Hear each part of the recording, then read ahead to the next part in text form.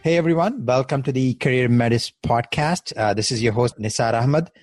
This is actually episode 91 of the Career Medicine podcast, and we are continuing the A Day in the Life of series.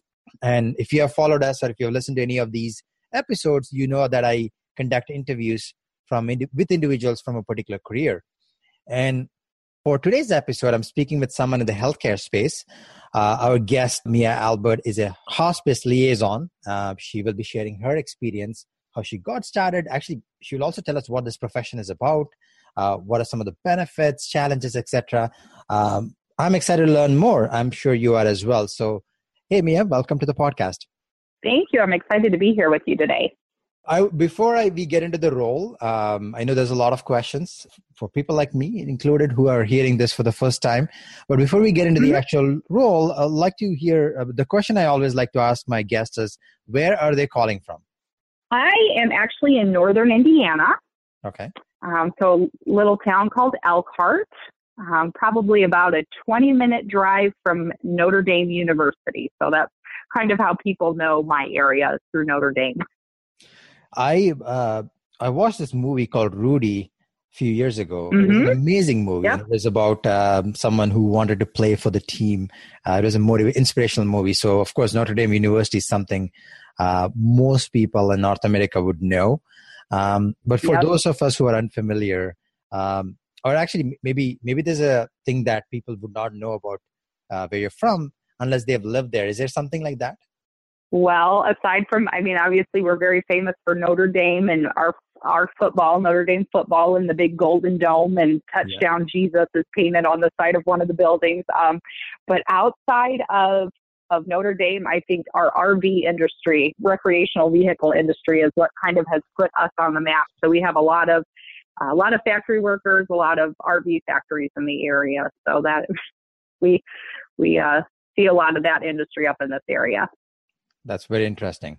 Yeah, I like to ask that question because no matter where they're calling from, I've had guests from all over the world. It's always exciting to hear about the place they're calling from. There's always a different thing that I learn.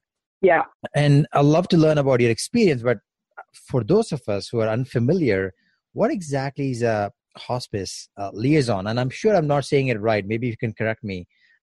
First of all, what exactly does someone do in that role? You absolutely are saying it correctly, hospice liaison. Okay. So technically, a liaison is part of our marketing and growth team. However, hospice is, for those who don't know, it is actually a Medicare Part A benefit. So it is something that Medicare recipients are entitled to as part of their benefit. So I'm not technically selling anything, which is why we don't often use the word marketer or marketing. But what we are doing is connecting people to that benefit that they're already entitled to. So a big part of my job is educating, is being able to be out in the community, meeting with families and educating them on what the hospice benefit is, and then seeing, do they qualify for that benefit? So a lot of what I do is not only helping my company grow, helping our patients census grow, but also building relationships within our community. And I'm curious to hear your journey. How did you get started in this particular line of work? Yeah, so I became a nurse about 9.5 years ago and worked in the hospital setting. Also did some kind of middle management supervisory positions and was really looking for a change. And through my own grief journey and some loss I had experienced in my life, I just really gained a heart to walk beside other grieving people. And so hospice just felt like a really good fit for me. For those that don't know, we do end-of-life care, comfort care for those who maybe aren't seeking curative or aggressive treatment anymore in their disease journey, but rather want to just have that comfort care and be able to enrich whatever days they have left on this earth. and also walking beside their families in that as they process through and have that, go through the grieving process. So I really had gained a heart to work with and walk beside those who are grieving. So that felt like a very natural next step for me in my career was going in. So I started with my company as a nurse case manager, which meant I was at the bedside in people's homes. And that is the thing about what we do. We care for people wherever they call home. So whether that's a residential home, even a homeless shelter, nursing home, assisted living facility. So I started out being at the bedside, getting connected with families.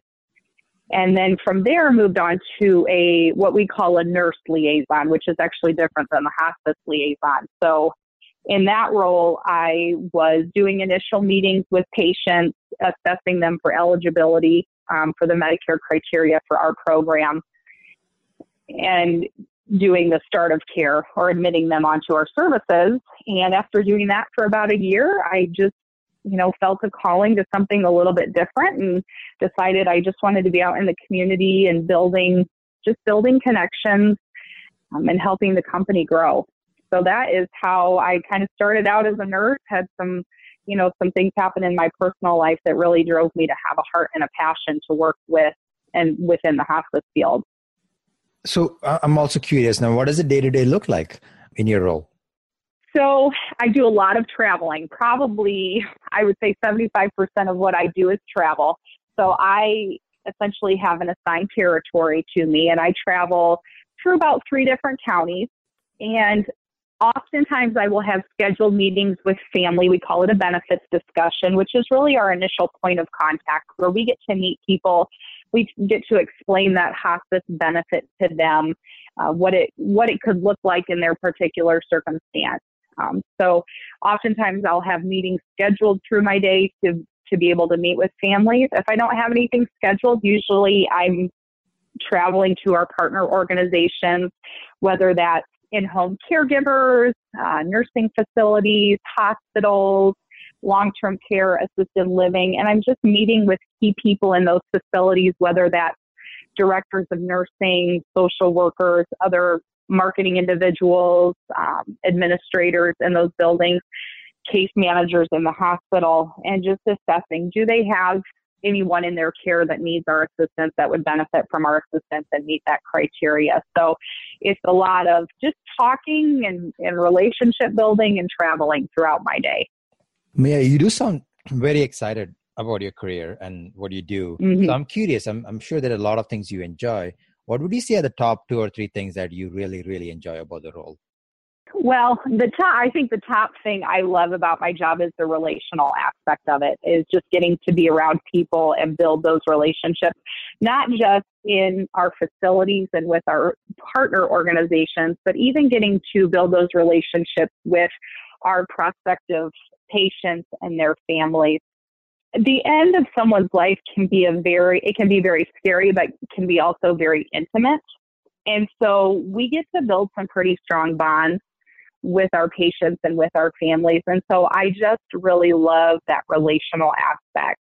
And the other part is just getting to come back and hear how much people have benefited from the care that they received through our organization, whether that was management of physical symptoms or even, social workers or spiritual caregivers going into the situation and helping maybe resolve some family turmoil. So just being able to know that we really, really have made a difference in the care that we've given, not just on a physical level of managing a symptom or a disease, but even on that emotional and spiritual and mental level. So I have to ask you this question as a follow-up to what you just said, because in my experience, when I've done these interviews, people do love certain parts of their jobs, but there are always challenges as well. There's the flip side. Would you say there are a few like that? And if so, what would they be? For challenges, really one of the biggest challenges we face in hospice care is there's just not a lot of knowledge or understanding of what we do. To kind of give an example, 2% of physicians, so of medical doctors, have any experience in hospice or end-of-life care. So not even, and the fact of the matter is, 100% of us are dying.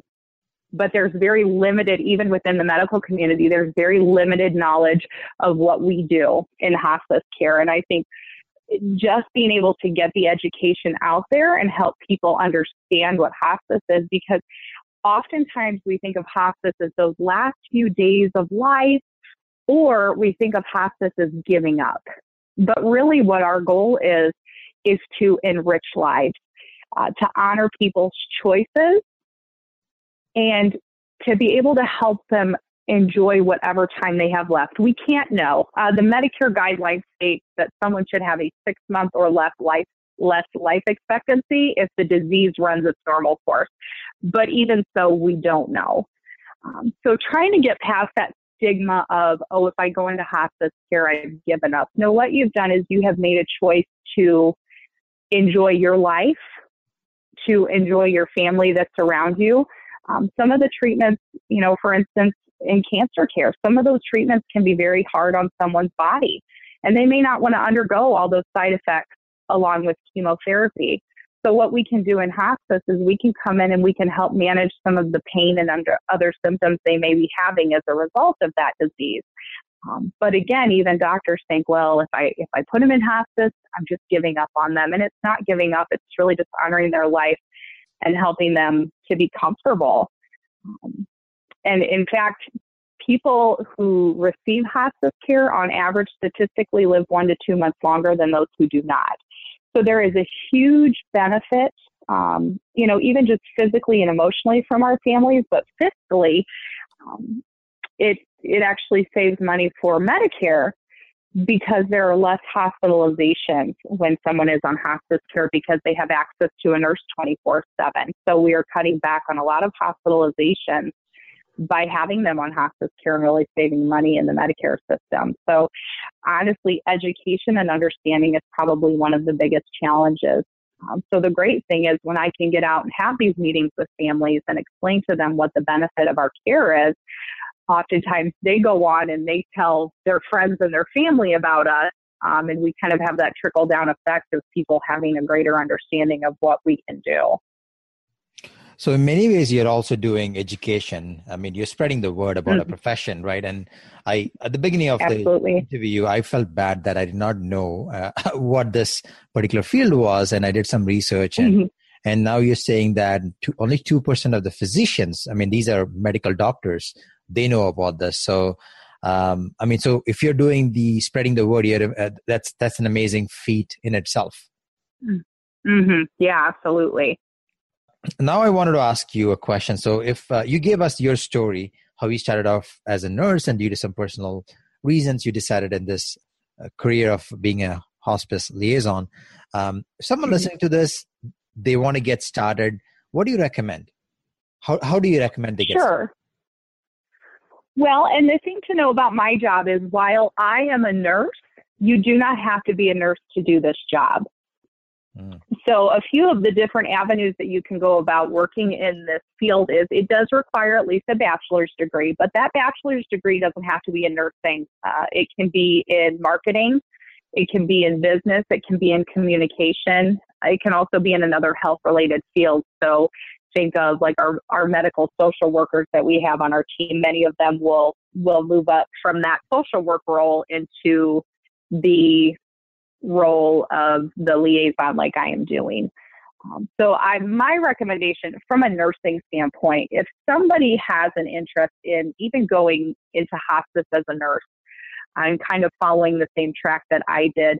I always recommend before you come into hospice care to get some experience in the acute care setting. So whether that's a medical surgical floor in the hospital, maybe an emergency department, because there is a lot of autonomy in the hospice field, especially for nurses. So you really want to make sure that you have a solid set of assessment skills because you may not have a backup person with you to kind of say, something doesn't sound right in their lungs, or I'm concerned about this high heart rate, or can you help me kind of brainstorm how to get this pain under control or how to treat this wound?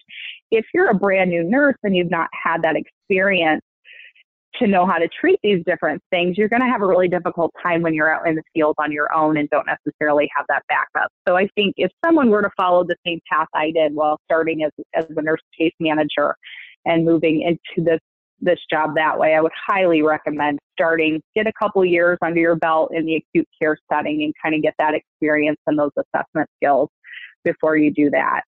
Yeah, that's very encouraging to hear because the healthcare space, most jobs, I shouldn't say most, I think many of them, like nursing, doctors, they need certifications and years of degrees. Mm-hmm. It's encouraging to know that you can get involved in the healthcare space without going through that. I mean, you still need a bachelor's degree. There are many paths to get there. So that's very encouraging. Mm-hmm. A follow-up. So you talked about degree. What about certifications? Are there certifications that people should take or consider to get into this path? Now, in my particular job, no, there's not really any certifications for what we do, unless, there's some internal education and processes we go through. However, as a nurse in hospice care, there are certifications that you can get as hospice and palliative care certified nurse.